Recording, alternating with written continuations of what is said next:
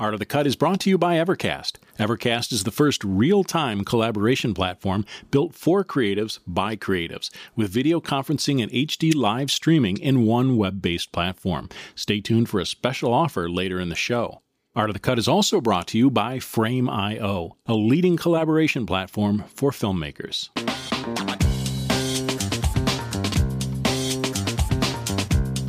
Hello and welcome to the Art of the Cut podcast. I'm Steve Hullfish. I'm a feature film editor and discuss the art and craft of film editing with my colleagues in film and TV. Today we're talking with Yorgos Lamprinos. Yorgos is an editor of Greek origin living and working in Paris. Yorgos edited the Oscar Best Picture nominee The Father and was himself nominated for Best Editing for the film. He has already won the British Independent Film Award for Best Editing for The Father. In his 14 years in the editor's chair, he's won several French César and Greek Iris Awards for Best Editing. Those are those countries' Academy Awards. And he has cut an Oscar-nominated short as well. I reached him for this interview at his home in Paris the day after the Oscar nominations were announced. Thank you so much. Wow, what a thrill. Congratulations on Oscar nomination.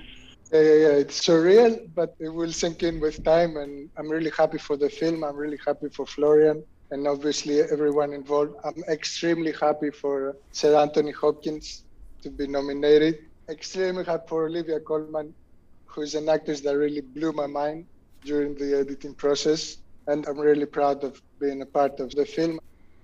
So it was a good day. That is great. I'm so happy for you. Hey, let's talk a little bit about the movie. It's based, for those who don't know it, on a play, correct? Correct. Florian Zeller's play, which is actually a trilogy. It's the father, the son, and the mother. And so he wanted to, for his first feature film, to have an adaptation of his play, The Father. And it's a play that has been traveled a lot around the world. Obviously, it was quite a good base to adapt and to have a go at it. And also, I don't know if many people know this, but it is a play that has been already adapted in cinema in France. In a TV show, right? Or a TV series? No, it was a movie. A movie, okay. But with a completely different take on the story. Completely different take. Had you seen the play before you cut the movie? No. I wasn't very familiar with Florian's work before cutting the movie because I'm not much of a theater person, unfortunately, because to me theater is too direct. I prefer having the buffer of the screen. I've seen a couple of magnificent plays, and when theater is in a high level, obviously the experience is incredible, but I'm much more a cinema kind of guy. And after we decided to work together, I didn't want to have anything to do about reading the play, reading his books. It was at the very end of the editing process that he was generous enough to invite me to watch a representation of The Sun that was taking part in London at the time. It was the first time I saw a play of his in theater. When we decided to work together, I didn't want to be influenced at all. I never watched the movie or the first adaptation. I didn't want to read books of his or anything else. I wanted to be completely clear-minded before going into the movie. Yeah, that's a very interesting take. And I've talked to other editors who've cut films that are adapted from plays, and everybody has their opinion of whether they should watch it or not. So how would it have affected you, do you think, if you had seen the play? It can go in the way that it's something really beautiful and that I would be hesitant to mess with, in a sense, and that's what I need to preserve as an editor in my head. And also it could go the other complete way where I would not really be happy with and then would be negatively influenced in another way. So I think as an editor, I don't ever want to go on a set during filming. I don't want to have anything to do with the actors. I don't like to be around actors at all. Because I don't want to pick up on gestures or habits that they have in everyday life, that then when I watch dailies and I see those type of things, that all of a sudden I'm saying, is it the character? Is he out of it here? So I much have an enormous respect of the craft of an actor, but as an editor, I avoid it as much as I can. Then obviously in this film, I had the chance to meet Anthony Hopkins in Los Angeles, where we were after Sundance with Florian. And that is something that I would never refuse because it's freaking Anthony Hopkins. So you cannot say no to that. But in general, I try to see just characters in the work. It's important to me. Got it. Many people that I've interviewed have said the same thing. I'm not as protective, but I can understand the reasoning behind it. No, it's a complete personal thing. Yeah, it's to each his own. I would say that most people, I mean, I've interviewed 300 editors at this point, and I would say almost everybody says, I don't want to be on set. I don't want to meet the actors. I mean, I've had to cut out people that I became friends with. I became friends with one of the actors, and we cut him completely out of one of the movies. You know, it would have been much easier if I didn't know the guy. But when you know him, you're trying to come up with reasons to leave him in the movie. You know? No, also, if you're on a set, to me, sometimes doing documentary, I'd rather be a bit more involved on the shooting because it's much more of an open process. But it's the same thing if you battle 10 hours to get a shot, or you know exactly when one went through to get that shot, then you have a connection to it that it's very strong. So to me, that's the director's connection. It's not mine. I cannot be influenced by those type of things as an editor. The only thing that counts to me is what I'm seeing on the screen. All the rest is noise. Yeah. So, and sometimes the directors bring that baggage themselves. The day it's goes impossible not to. Yeah, the day goes horribly, but what ends up on the screen is fantastic, and then they hate everything of the day because they remember the emotion of it. But you know that it's great. It's our job to kind of have that distance. And also in the same sense, I love to work with the director.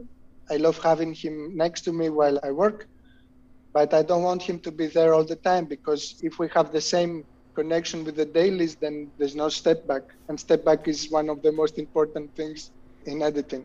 Or to be objective. Exactly, to be objective and to not be as tired of watching the material over and over again as the editor is. You worked with this director who is a very well-known writer, and I know that writers of plays are often very attached to their dialogue. We've got this scene that we can watch that I'm going to put in the article, it won't be in the podcast, of when he first meets this caretaker. He offers a drink, and it's a pretty emotional scene. But I noticed that the dialogue is almost verbatim. I read the script. Very, very close. Yeah. Talk to me about working with a writer who is a director. I just want to say a little thing before. Since the film, I've done 2 features and some other stuff. So the film to a little bit further back, yeah. Totally understand. Like, yeah, I totally understand. I'm sure you understand that. I just wanted to mention. Ever since the first meeting I had with Florian, because he wanted to meet me after seeing some of my work, and knowing that he wrote the play, that it's something that went on for years, and then that he adapted the screenplay with Christopher Hampton, and that he was so involved in the writing.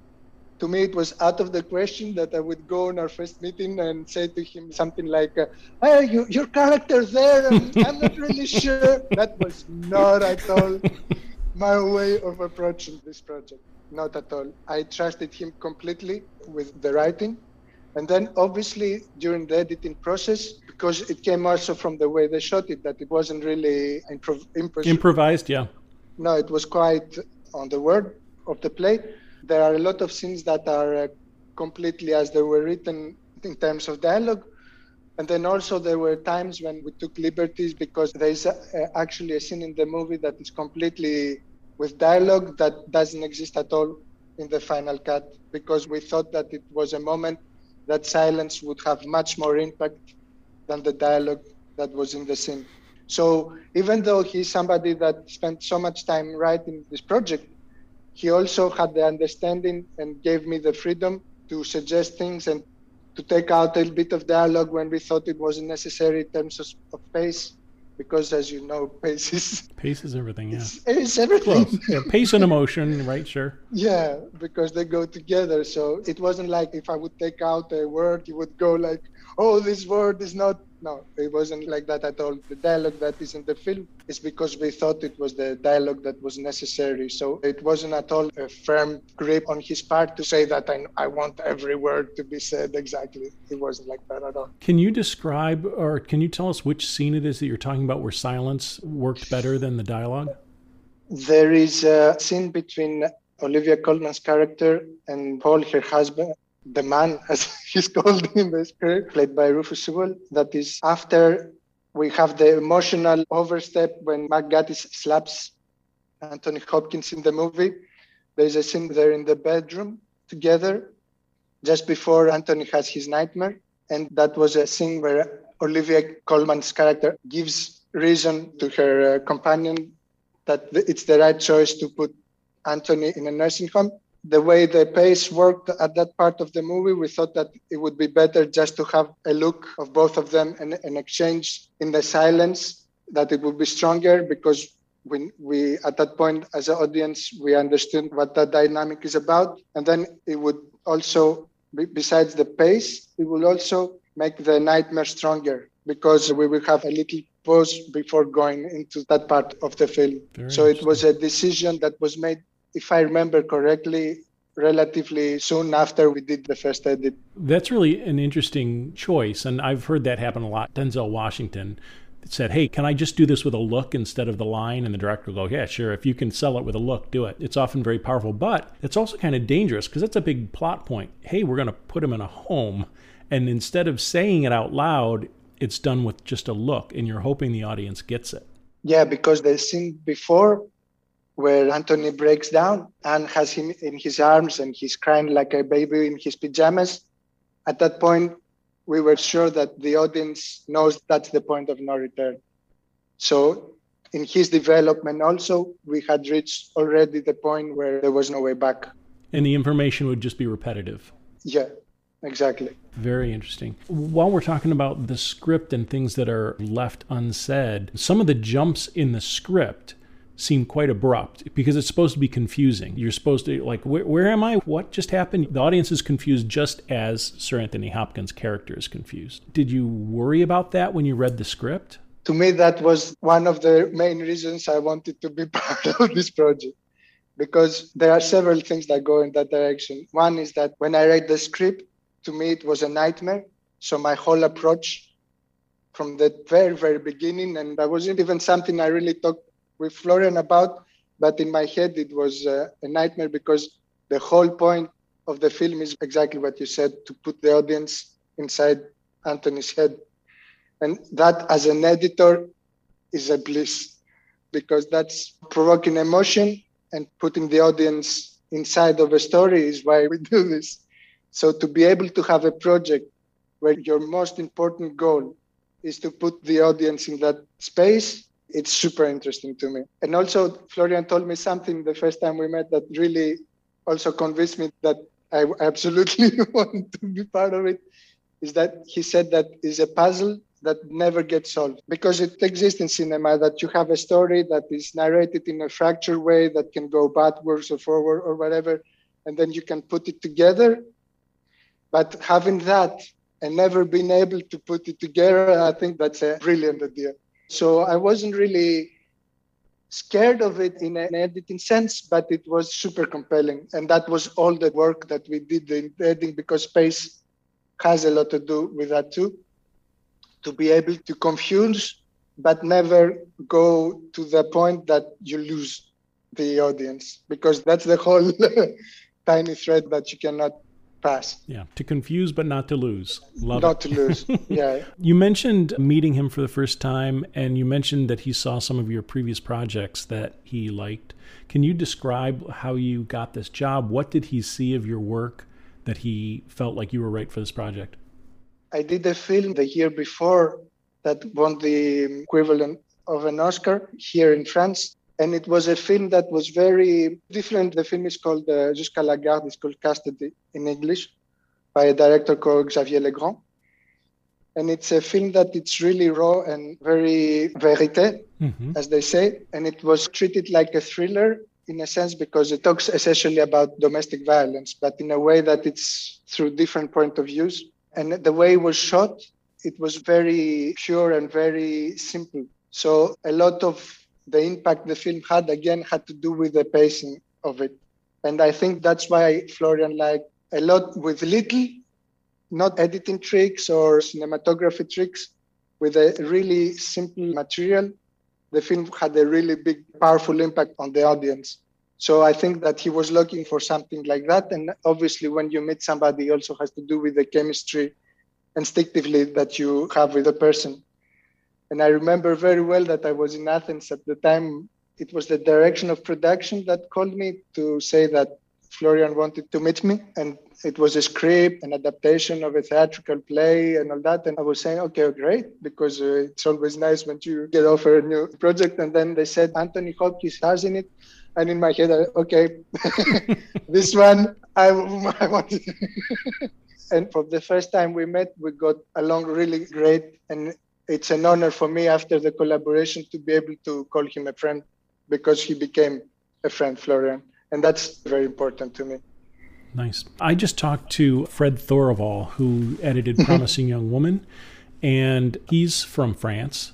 And he was talking about how he likes to edit American movies and French movies because they feel different or they're different to him. You've edited several French movies as well. Yes. Can you tell us, how are they different? Are they edited differently? Do you approach them differently? Oh, that's a vast subject. A really vast subject. We got 30 minutes. The film I did after Florian's film, it was a film in Greece, because I'm of Greek origin. I've been living in Paris for more than 20 years now. It's something I wanted for a long time, to go back just to edit a project and be able to stay there for a while, which I haven't done since I left. So editing a film there was different. Editing a film here is different. I did a series that was edited in London. That was different. It's obvious that every culture has its own sense of humor. The sense of rhythm is different. The sense of what's important to them storytelling-wise is different. So I'm not surprised at all that Fred considers the two different things, because they are. The expectations, the way they see cinema here is different from the US. That's a silly example, but they really are very keen on the point of view. Everything must be in a kind of a point of view that makes sense to the story. Even camera placement, for example, which sometimes in films in the US, it's not that important, because sometimes the camera is a character in American films. And then the pacing is different. What we talked before, for example, the way you use a show, not tell, with a look, here is very prominent. It's something that it's much more prominent, I feel, in France than sometimes in the US. Not to discredit or anything, to each his own. But there are themes completely different also. So as an editor, I feel it's more easy than 10 years before. The chance to be able to work in different places, it's immensely enriched, provides with you learn much more in the end. And sometimes, for example, even to me, I've been here for 20 years, the fact that I'm Greek and that I come from a Mediterranean culture, there are sometimes when I work in French films that I've asked myself the question, do I relate completely to the audience? And that's something that can really mess you up sometimes as an editor. But they're a very strong question. So it's always interesting to be able to put yourself in danger in a way, and to be able to adapt in a situation, because I feel as a person, that's how you learn the most in the end. Yeah. I interviewed Robert Grigsby Wilson, who cut the 40-year-old version. I don't know if you've seen that film, but he's a white guy, and the lead character, writer, and director is African-American. It's a totally African-American story, and he said the same thing. There are times when he was cutting it, where he was like, I don't know if I'm right about this culture. I'm a white male. Yeah, but that's the interesting thing, is that's where you take from your collaborators, and that's how you can manage to put yourself in their shoes and be able to tell a story, because you don't have to be of a culture to talk about the culture. You need to be able to understand the people. That's more important. Empathy. Yeah, empathy. And also that's why I still love to edit short films, or even a documentary or a music video or even commercial, because it's a completely different way to look at your material. You learn a lot, and you can apply the way you would watch dailies on a music video to the way you watch dailies on a feature film. And it's all experience that makes you more complex in the way you see things. Mm-hmm. The script has several scene descriptions that can't really be seen or known by the audience. I'm going to read from the script here. She pauses for a moment in front of her father's dark suits. She touches them as an attempt to penetrate his mystery. Then she catches sight of his well-polished shoes. This suddenly reminds her of the man he used to be. Now, there's no way that you can truly have the audience understand all those words. I would disagree with that. No. But that's what I want to say. When you read that in a script, what does it do for you to try to convey that to an audience? With that particular example, because I remember that very well, it's a scene that comes after Anne takes Anthony for the first time in a doctor's office, where he says that she wants to go to Paris. She denies it. So already as an audience, you're completely messed up because you don't know exactly what's going on. But the whole point of the scene actually is to show his fragility. So the way he's presented, and Anthony Hopkins blows your mind the way he does it when he sits in a chair, a little bit like a small child, and then they're in the taxi together, and she tries to put her hand on his, and he refuses. And then we had the use of the music. It's a music that comes around in the film different times. So already using that music at that particular moment puts you in a specific state of mind as an audience. And then having her taking his clothes and then doing the ironing and then go to the wardrobe and she sees his ties, a tie for a kid, at least in my mind, because I remember how my grandfather was. It's something that really important because it represents him in a way when I saw the way he was shot. And then she sits in the bed and the camera pans to the photo of the family. So to me, it's a brilliant way to do exactly that, to tell the audience, this woman right now is reminiscing in her head. She sees her father the way she saw him when she was little. And again, without trying to be too insistent, because to me also, and it relates to that other film we talked before, to me, one of the most important things about editing is to be subtle and efficient at the same time. To be as subtle as I can without doing too many, look at me, I'm here things. But at the same time, being efficient because it's super important for the film itself. I want to give you another one of those examples, although you described that one perfectly. Here's a scene description. It says, the man has an air of menace. Does that help you pick a take or to understand the intent of the scene? When I edit, I don't look at the script at all. I don't do that. Some people don't. This is, again, one of those discussions I've had with 300 people. Do you read the script just before you do the scene or do you not? And sorry, just a parenthesis. I wanted to say that it's amazing the work you do. And I'm really happy that you do the work you do and talk with so many editors because it's super important. Oh, thank you. To get that out. No, to me, I always study the script a lot before the shooting starts. I would probably take a few notes or do a little card with intentions of characters. I always go to my sound library and take out sounds as I'm reading the script because sound is very important to me also. But at the moment I start editing, I completely put it aside because I don't want to think about it again. And that's when the collaboration with the director comes also, because sometimes I feel that it's interesting as an editor, even if you're wrong with a choice, it's interesting to put the other person in that space because it can make him think for something else.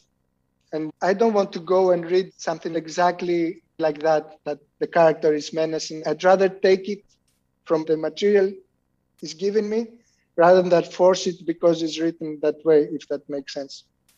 And obviously, when you work with somebody that wrote the thing, if they feel like it's not exactly as strong at that point or it needs a little bit of tweaking, they can also ask you to change it, and it only takes a few minutes to do, which is the good thing with editing. You can be wrong, you can try, you can fail, you can do whatever, and it'll just take a little bit of time to just re-put it together in another way. I want to talk about sound, but that idea of failing is really interesting to me. How do you deal with that from an ego sense, that you can fail? To me, one of the reasons I edit is because it helps me put on check my ego. I don't believe that ego is something that helps us a lot in life. So it's also obviously has to do with my personality as a human being. It's not only because I do this job that I have become this way. Obviously, it has to do with something more profound in me. But I really enjoy this because it's something so complex. Editing is so complex. There are so many fractures, so many things you need to deal with that, first of all, you never get bored. And second of all, you can never master it. So it's something that you keep learning and learning and getting better, getting better. So to me, it's important that I can be the most sure of myself I can be, because it's the freedom I have to try everything I can try. So I need to be very certain of myself. And at the same time, I need to completely eliminate my ego. And that kind of bipolarity, if I should say it like that, it's something that really interests me. And also the part where you get in the head of the person you work with. So you need to separate a bit yourself from yourself and be another person, because your job essentially is to transform the idea of your collaborators into a movie. So you need to respect, the film has one personality. The one personality of the film is the personality of the director. And to me as an editor, I need to respect that. And I need to honor that, even if he's not at all there while I edit, which happens sometimes, he or she. In order to do my job correctly, I need to respect his personality. And that's very interesting to me. Some might call it a style. Yeah, but while you talk with a person, you understand the way they see the world. So it's more about the profound, the poetry that each one has in his head. And that's really important. And also, we need to understand that a director that comes in the edit after shooting a film that he probably spent 5 years to put together, he's in a really fragile state. So the last thing I want to do as an editor is to say, oh, this is what we're doing. I think that this is the right choice. It's not about that. It's a very unique and profound relationship you have with the director, because you spend a lot of time in a tiny room with them. So it's really important to be able to understand them as a person and yourself, because you put yourself a little bit in your work. It's obvious that you do that, but to be able to do it in a way that represents the person you work with. Yeah. I think it's very interesting that you said that he's in a fragile state when he comes to that edit room. Every director. I've worked with Costa Gavras. He's an immense director with 40 years of experience. Everybody is the same way. And to me, even I, until a certain point, every time I would start to edit a movie, I would always be, oh, what are we doing here? How do we start? Where do we go? What's going on? So I would always have the feeling that it was the first time, each time I would start the project. And I'm really sad that I lost a bit of that feeling. But again, experience is so important in editing, because it gives you the force to do what you do. So I'm okay. But every director is fragile when they come to, and people that say that are not probably lying.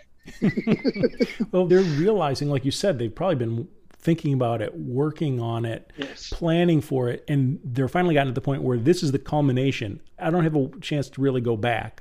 What I have in this edit room is what I have, and 5 years of effort is sitting in front of them. And I always say to a director when he comes in the editing room the first few days that what could have been doesn't exist anymore. It's what we have. This is our material, and we do the best thing that will come out of this material. I don't want to hear you say, oh, why didn't I do that shot? Or I should have said, you learn for next time, good, but I don't want you to think about it, and I don't want to hear about it. We'll be back in a moment with more of my conversation with Yorgos Lamprinos. Today's episode of the Art of the Cut podcast is brought to you by Evercast. It's hard to beat the ease of sitting shoulder to shoulder with the director, cutting together in real time. The Evercast platform gives you that in-person experience no matter where you are. You can securely stream your Avid, Premiere, or any other NLE in 1080p with ultra-low latency. Plus, you can video chat, record, draw on the screen, and even make time-stamped notes. No more uploading or downloading files, no more installing special hardware or sending notes back and forth. Evercast now offers flexible plans to make it accessible to more creatives. And in the month of March, Art of the Cut listeners can save $50 off their first subscription by heading to evercast.us/AOTC. That's evercast.us/AOTC. frame.io/AOTC.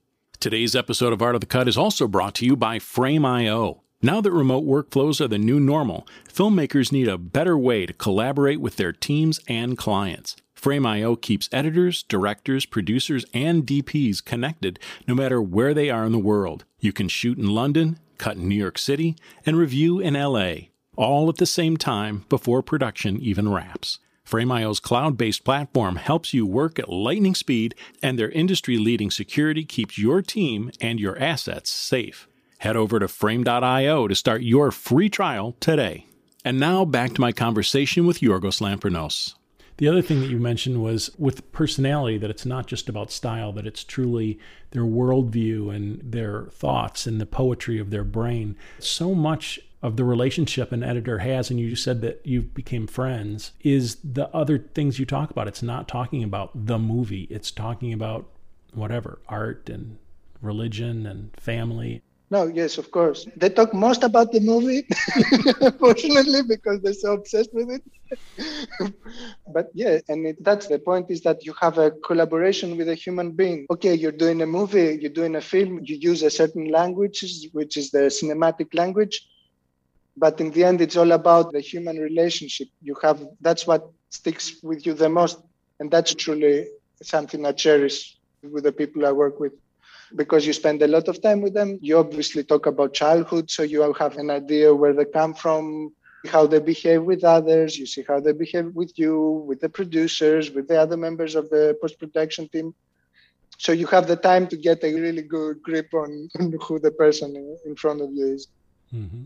And when I hear that somebody is difficult, I don't ever put so much attention to stuff like that. Because usually somebody that is in this work that is characterized as difficult is something that is very demanding. And to me, it's good to be demanding in what we do. You need to be demanding. Yeah. It happened to me a couple of times when I had to work with people that everybody said they're too difficult. But when you're an editor and you're there and the person next to you feels that you give your whole energy to do the film, to do what they have in their head, there is no way you won't get appreciated. So it's also how you deal with that. And obviously, there are people that are awful and manipulative and disgusting. So obviously, it can happen because the relation with the producer is a whole other situation. But in my experience, at least, when the person knows that you're there to defend them and to do the best for the project, there is no way it will go wrong. Yeah, I've told that as advice to many students. I'm like, as long as they know that the story and the project is all you care about, then when you give criticism or when you push back against something, the director knows this isn't a slight on them. It's you trying to make the project better. That's a very good way to say it, because sometimes you need to say to the person, it's not personal. We're doing a work. I feel like this is going to work better, and it's not against you, it's not against your taste or anything else. Sometimes you need to go there. And also, when you have a good idea, it's the same thing. Nobody will say no to a good idea. If the idea is good, they'll take it in the end. I was really intrigued by something you said about sound, because you don't think of this movie as a big sound design movie, but you said it was very important to you. And when you read the script, you're pulling sounds. This was so long ago, but you read the script and you thought the whistling of a tea kettle or some...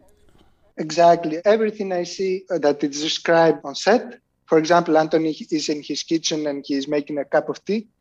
I will go and find a specific sound for the tea maker that I feel like might get you irritated if I need you to be irritated, or smooth you if I need to be smoothing.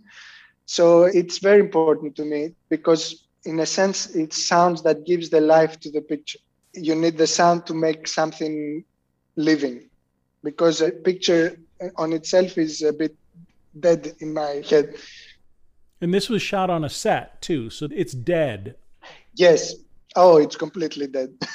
And sound plays a big part in pacing that many directors are not aware of, as they should, unfortunately. And also, you can play with the audience, even with the sound in certain scenes. Concerning this movie, there is sounds that get repeated sometimes because it's part of the story. It's also the way you set the space. How much do you to listen to the city environment that surrounds him or not? It has to do with the Foley is also very important. Even something silly like footsteps. You can get a complete different impression of something according to what type of footsteps that you record for the character. So to me, sound is a whole world that I really love, and I always take part of the re-recording mixing process because I hate surprises, first of all, and also because I'm meticulous about, so it's important to me. Mm. I was thinking of the sounds of the apartment and maybe street sounds and whether there are street sounds and whether there's sounds internal to the apartment, creaking of, doors or windows or air handling or... Yeah, even as we edit, I can take out my phone and record a door or something that I need for a specific situation. But also, for example, it has to do with the flat. You need to have cracking noises, but not too much because you cannot make it feel like it's abandoned or that it's the eeriness. Mm-hmm, like a horror movie. Yeah, the eeriness came more from the situation rather than too much accentuated with sound. But the music was really important. We did a lot of music editing during the editing process, which becomes a nightmare now, especially in France. It's always tricky the way music is done because of budget situation. They don't let you have the composer early on, which to me it's very important. So you find yourself putting temp music, and that's a nightmare. So it's important to have, even after reading the script, it's important to have a piece of music from the composer that will make the movie, because he puts his personality into it from the start. And it's important to have that personality from the start instead of me or the director choosing something temp that we get too much used to it and then we have a hard time to abandon. And that's not a good way of doing things. Yeah, temp love. That's one of the things that I do when I'm reading a script is I start pulling temp. Do you do that? I don't do that anymore because I got beaten so many times with this that I refuse to do it. I did the film before. That is Gabriel Yared, who did the score, who is a non-composer that works for a very long time. He couldn't do temp music because he scheduled during the editing period, but everything temp that we used came from his music. So we were already set in the mood of what he was going to do. And also it's difficult for a composer. If you screen the film for him with the work of another composer, egos get in place and he hates it, and then it's a nightmare, usually. I think that if someone can avoid temp, it's better to avoid, in my sense. Yeah, because of the father's dementia, the moods change on a dime. I was looking at the scene we just watched at the beginning. Was that tricky? How did you deal with those tonal changes? I think it was rather early in the editing process that I started working on that scene. I was a total bliss for me, that scene, because you have everything. And that's tricky. And at the same time, it's so exciting and challenging because you go from Anthony being lighthearted and a bit comedic and doing his tap dancing and try to impress a young lady to him completely destroying his daughter and then destroying the young lady. And to me, I would have fun in my head trying to play with the idea as an audience that we have of Anthony Hopkins because of Silence of the Lambs and films like that. So to me, there are a couple of takes that I try to play a bit with the idea because I know that it can have a direct effect on the audience. And then you also have the super emotional side of Olivia Colman. You just look in her eyes and then you're completely with her because she's brilliant. And so Imogen Poots, that plays the caretaker, also brings a brightness and kind of that youthful spirit of hers, which is super important in the balance of the scene. So yeah, trying to find that small thread of not having Anthony being too mean because you're going to hate him, and not too sentimental because he's going to appear weak. So having all that balance for an editor is a bliss, complete bliss. Absolutely. Let's talk a little technical stuff. How do you approach dailies? How do you look at dailies? Do you do selects? How do you approach a new scene? So I don't look at the script very much at the time. even if I appreciate enormously their work, I don't look at what the script noted during the filming, because to me, the impressions you get while you shoot and the impressions you get on the screen are two completely different things. Obviously, if I'm lost somewhere or if I don't really understand an intention, I have all the columns with every information that was written during the shooting. So if I need, I can go back and watch to understand what take the director liked, to understand why and what direction I should take. But for this film, for example, I started editing while they were shooting, which is something that I'll try more and more to have my assistant do, because that's how you learn to edit. And unfortunately, especially here, I don't know how it is in the US, but here the work of an assistant is not appreciated at all anymore. They just come to do the syncing and putting the project together, and then at the end to do the exports, which you don't learn anything. You just learn the technique, which is you do it 1, 2, 3 times, you know it. So I make a conscious effort to put my assistants to edit so that they can be formed, because it's super important. That's how you get good editors. So I would have her do the first assembly. I was obviously going there often and take a look at things and change things if I feel that they should be different. But now it depends on who I work. But sometimes before the director comes in the editing room, there are scenes that I wouldn't even look all the dailies, because I want to have the surprise. Because when I work with the director, we obviously go through the whole material, and I always edit as I look things. I'm not the type of editor that will watch 4 days of shooting and then will start to edit a scene. As I watch things, I need to put things together. It depends on the project and the director, but I try to put a first assembly together as fast as I can, because it's not the film, it's not an edit, and people confuse that a lot. A first assembly, it's not an edit. The first assembly, to me, it's something that will allow me to watch the film from beginning to end. And I always need, as an editor, to have the bigger picture in mind. And that's also personal, to each his own.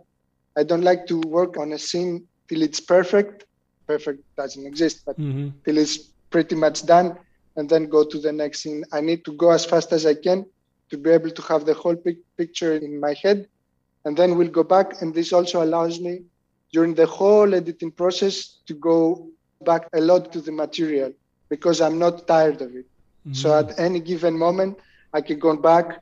If I feel like I'm stuck in a scene, or if I feel like something doesn't work really well, I can come back, relook at the whole material, I have a new idea, and restructure things in a new way.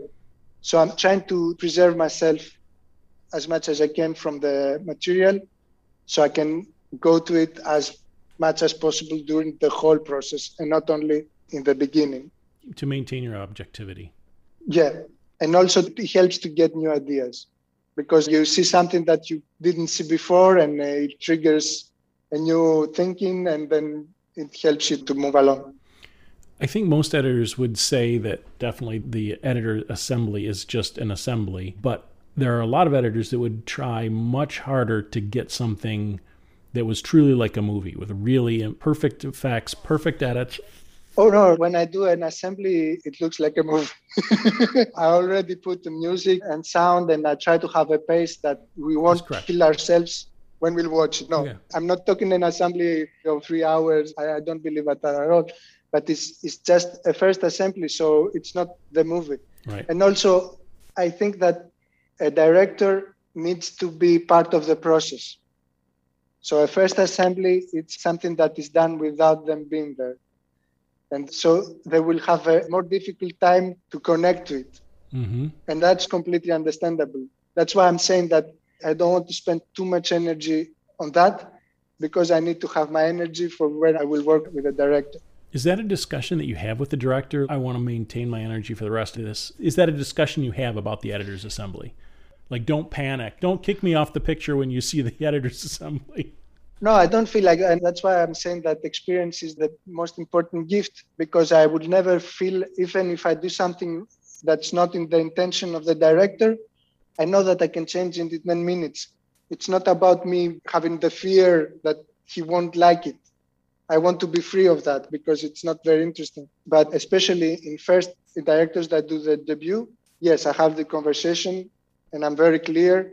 that what we're going to watch when you get back from the shooting is just to be able to see the whole thing and to realize what works, what doesn't work. It happened to me, for example, on a movie that I put the first edit together and I realized right away that the beginning didn't work. So when the director arrived, from the first day we started working, we completely changed the start of the film. It's a gain of time that it's really important. Got it. How were the performances? Obviously brilliant from these actors that you had to work with, but did they give you a range of temperatures? You mentioned you didn't want Anthony to be too mean, but he had to be mean enough. Yes, especially from Anthony's character, yes. Because he can be very high or very low. He can be very sentimental also. Anthony Hopkins, at least in my eyes, did a brilliant job of giving us a place where we can have choices and use what works best for the point we are in the story. And that was really important. Did your choice of those temperatures change a lot when you saw it in context? Yes, I'll give you an example. There is a discussion between Anne and Anthony in the very beginning of the film when she says that she's fed up and that she's going to go to live in Paris. And he says, are you living here? And it's a very emotional scene. And there's a take where Anthony's at the point of cracking in tears. And when we were first cut that scene, to me, it was too early to have him being that sentimental in the film. I thought it was better to not go there right away. So we cut the whole first cut. And as we were working, that was the way that the scene was edited. And then little by little, we realized that we need that emotion. And so that's why it's important to go back at your material, because we realized that it wasn't detrimental to that part of the film at all. On the contrary, it's something that we needed to set up from the beginning. And so we went with a take that at the first viewing felt not too much, but that we were going to be too sentimental by using it. I'm talking about myself, I cannot talk for Florian. It's often that you go back and change things like that, obviously, during the edit. Yeah, it's interesting that I've heard people say that when they're putting notes on takes, that they don't say things like bad or no, because you don't know until later whether that's bad or not. All you know is it's very emotional. Exactly. That's why I avoid to read what they write during the script notes. Yeah. But I always, when I talk to the person that does the continuity, the script, I always tell them the most important is what the director say. I don't want to know much of anything else. I just want to know if he had a reaction in his face or stuff like that. That's more important to me than good, bad, very good, excellent. That doesn't mean much. Yeah. I've kept you for quite a while. Is there anything else you want to talk about with this movie? I imagine it's the same for you. I love talking about editing, so it's all good. Yeah, no, I do too. We talked about this a little bit. I would love to know more about the transitions. If you haven't seen the movie, basically the film is jumping forward and backward in time. The audience doesn't understand even when you are. Like, oh, did this happen before? Did it happen after? Was there something you did at those transitions, or did you just let the footage take care of itself? It's two things. It's a bit of editing and it's a lot of production design. Because Anthony's apartment is a character in the movie. So it was editing in the sense that, for example, the first time we see the corridors of the apartment that come quite early in the film, that's not stuff that is scripted, that is not part of the play. That's typically kind of scenes that you create in the editing room. So the way we deal with that was through edit. And also there was a brilliant work by Peter Francis, the production design, and Florian, that had to do with the set itself, because the set changes almost in every scene. I mean, even when you think that you're in the same room, there are things that are changed inside the shot. So it's a combination of stuff that we created on the edit and the way it was shot and the way the production design was treated, to be able to navigate through time and space. You're saying it happened in the edit. Can you explain what prelapse or sound or... Because they shot some, I guess they call it B-roll, but it's not really B-roll, right, of the apartment. So we could create a little bit of interludes and transitions with just shots of the top of the apartment, or there's a shot of the sink, for example, that comes at a certain point of the film. But to familiarize the audience with the geography of the apartment, because, spoiler alert, in the end you realize that it's the hospital. It was never an apartment. And it also had to do with the way the sound overlaps and when a certain atmosphere of the street changes, or even the way the music is used in those transitions. Yeah, in the script it mentions a couple of times that, it looks like you're in Anthony's apartment, but it's decorated different or something like that. So is it also a question of deciding to start on a wide shot or on a bit of detail? Yeah, it has a lot to do with the choices of angles and the shot, because there are moments that you want the audience to know they are in a different place, and there are moments you don't want them. So obviously, the way you put the shots together, you can create either one of those. For example, there is a scene that Anthony and Anne take the elevator to go to the appointment with the doctor. If you're careful, it's the same door as Anthony's apartment, but it has a different handle on the door. So you're always in the same space, but you're never in the same space. So obviously, when they get out of the elevator and they go to the door and it's Anne that sounds the bell, you know that not everybody will get that the door handle is different, but you know that it is there. And even when they get inside the office, and that's the reason why the film was shot in studio, is exactly the same apartment, actually. So the corridor is the same. Instead of having the opening that goes to the living room, you have a stand with a secretary that takes the appointments. But when you look at the space, it feels familiar because it's actually the same space. Oh, that's really interesting. And it's pretty rare for scripts to give you shots, but I even noticed it starts on establishing shot. Obviously, you didn't have to do that, but there were direct descriptions of shots in the script.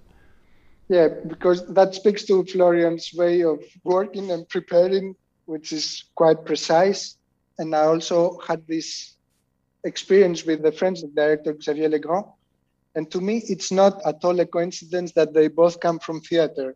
And Xavier does that too. And I think every film is different, but it's a really good way of doing things, is that when he writes the script and when he's doing his shot selection, he always does it with a set in mind. So the space is very meticulously thought and very precise. And to me, it helps you immensely when you go to shoot.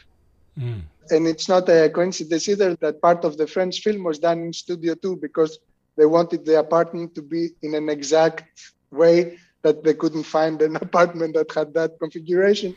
So they ended up doing it in studio.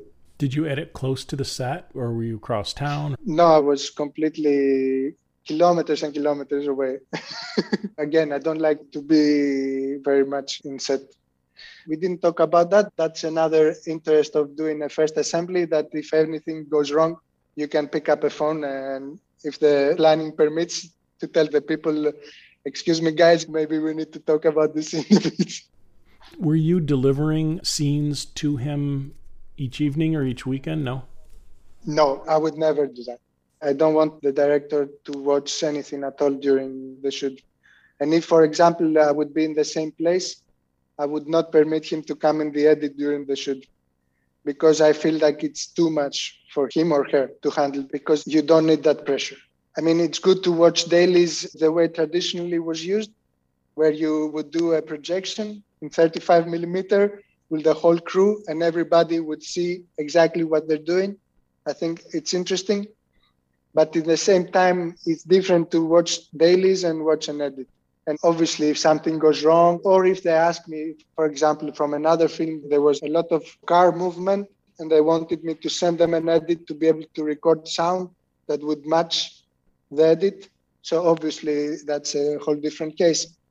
But I don't think that the director needs the pressure of watching or being in an edit. It's too much already to shoot. I think it can be taxing. Yeah, that's very interesting. I have done kind of the reverse with people I've worked with, where they love coming at the end of an evening and sitting down. So one of the things you mentioned, though, is when you were getting dailies, that if there was a problem, you would be able to call it in. So that's totally on you. A lot of times people would say, I send the edit to the director so they can go, I miss this. I should have gotten this close up. I need this angle. But you're making those decisions for the director. It depends on the people. Obviously, if somebody asks me to come to the edit during the shooting, if they insist, I will say yes in the end. But yes, usually if I see something that I think goes wrong and I know that they have the time to correct, and I would never ever talk to the director. I will talk to somebody or the script or a producer if I already have an established relationship with them before going to the director. Interesting. Okay. And you mentioned that in French films, often it's very much about the point of view. Did you feel like this film was similar to that? No, because the point of view is so much Anthony's head in this movie that the question resolves itself in a sense. That was also an advantage of Florian having written the play, is that he knew what worked on an audience.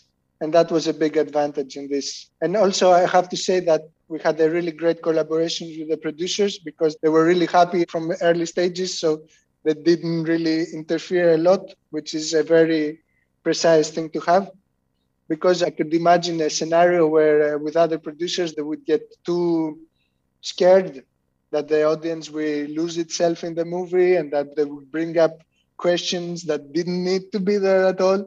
So having Florian being the way he is, it was a great advantage in that sense. Because I think that you can really destroy this movie if you go into the wrong path of question. I can totally see how this movie would have a ton of studio notes where they're like, this doesn't make sense. I don't understand this.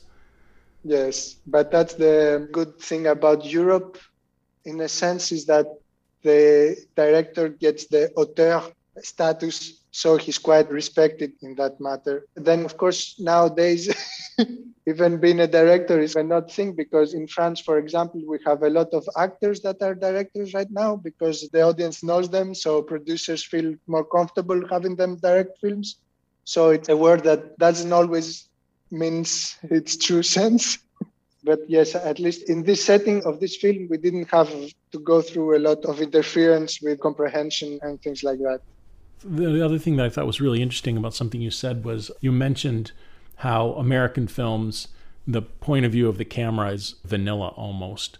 And I think that's probably from the typical idea of coverage. Okay, I'm going to get a wide shot. I'm going to get an over the shoulder. I'm going to get another over the shoulder. I'm done.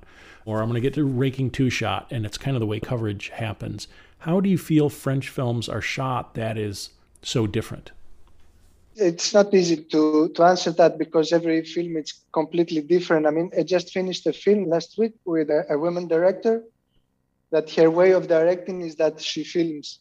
So there is a DOP on set, but she also films everything. She's the operator? Yeah. Everything is done with two cameras. And then because she's somebody that's quite instinctive, you get a material that would resemble more a documentary in a sense. And then obviously you have people that shoot in exactly the way you describe, that very academic way that they get their wides and then they do their coverages. But I think, again, it has to do also, even in that respect, to the auteur idea that they have in French film, where a director needs to establish himself even with the way that he shoots. So he would try to be a bit more, not risky, but to put his stamp in the way he shoots things, which can be good and can also be not that great when you don't take the best decisions. But it's very diverse from film to film. On this movie, did you feel that you needed to vary shot size or whatever? Because the cast is a small cast. Obviously, you've got brilliant actors, which is awesome, but you've got a very small cast and you've got very few locations. So there's not a lot of outside interest. No, to me, I don't know if I'm answering exactly the question, but for example, when I started watching dailies, I was always drawn by the wide shots because I was thinking a lot about the apartment. And I was thinking that it was super important to set it up correctly from the beginning. But when you have actors like this and you go to a close-up and you see what's going on, you don't care at all anymore about the wide shot. There was a time when I had a problem taking the decision and understanding where will I find the balance in those terms, yes. Interesting. All right. I think that's it. I really enjoyed this conversation. What me too. What an enlightening conversation. Thank you so much. No, thank you. We don't get to do that very often as editors, and it's important because it makes me also think. I really appreciate, again, the time and the effort you put doing this. I really, really appreciate it, because I don't know in the US if it's the same way, but here you don't get a lot of chances to even talk with editors because we kind of socially awkward people in general. But I really, really appreciate it, really. That's very funny you say that we're socially awkward, because obviously the other thing about an editor is you've got to be very socially conscious. Someone's got to like you. You've got to be able to get along socially and politically, and you've got to be empathetic to the people you're editing. Yeah. But in the same time, I don't know how you are. And obviously I'm talking for myself, but I'm not the type of people that feel very at ease in a room with 50 people. But the good thing about the editing room is that it puts you in that kind of bubble, and you cannot not be able to have a relationship with the person you work with. Yeah. Well, I think a lot of editors would describe themselves as introverts, but that doesn't mean you're not social. It just means you don't want to be with 100 people. You want to be with one. Yeah. Exactly. It's more like that. Yeah, I agree. It's also the nature of the work itself that puts you in that space, obviously. Absolutely. Yorgos, congratulations on editing a fantastic movie. Thank you very much. It was really great talking to you.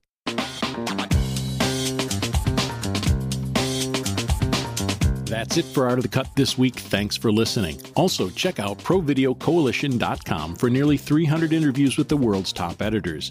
Or read the book, Art of the Cut, Conversations with Film and TV Editors for a topic-driven, curated experience. Thanks again to my guest, Yorgos Lamprinos. Also, thanks to Jake Gum for editing today's podcast using Adobe Audition. And thanks to our sponsors for making this podcast possible, Frame.io and Evercast. If this is a podcast that you got something out of, follow me on Twitter and Instagram at Steve Hullfish. I hope you subscribe to this podcast and give it a review, please. And finally, be sure to share them with a filmmaking or film-loving friend.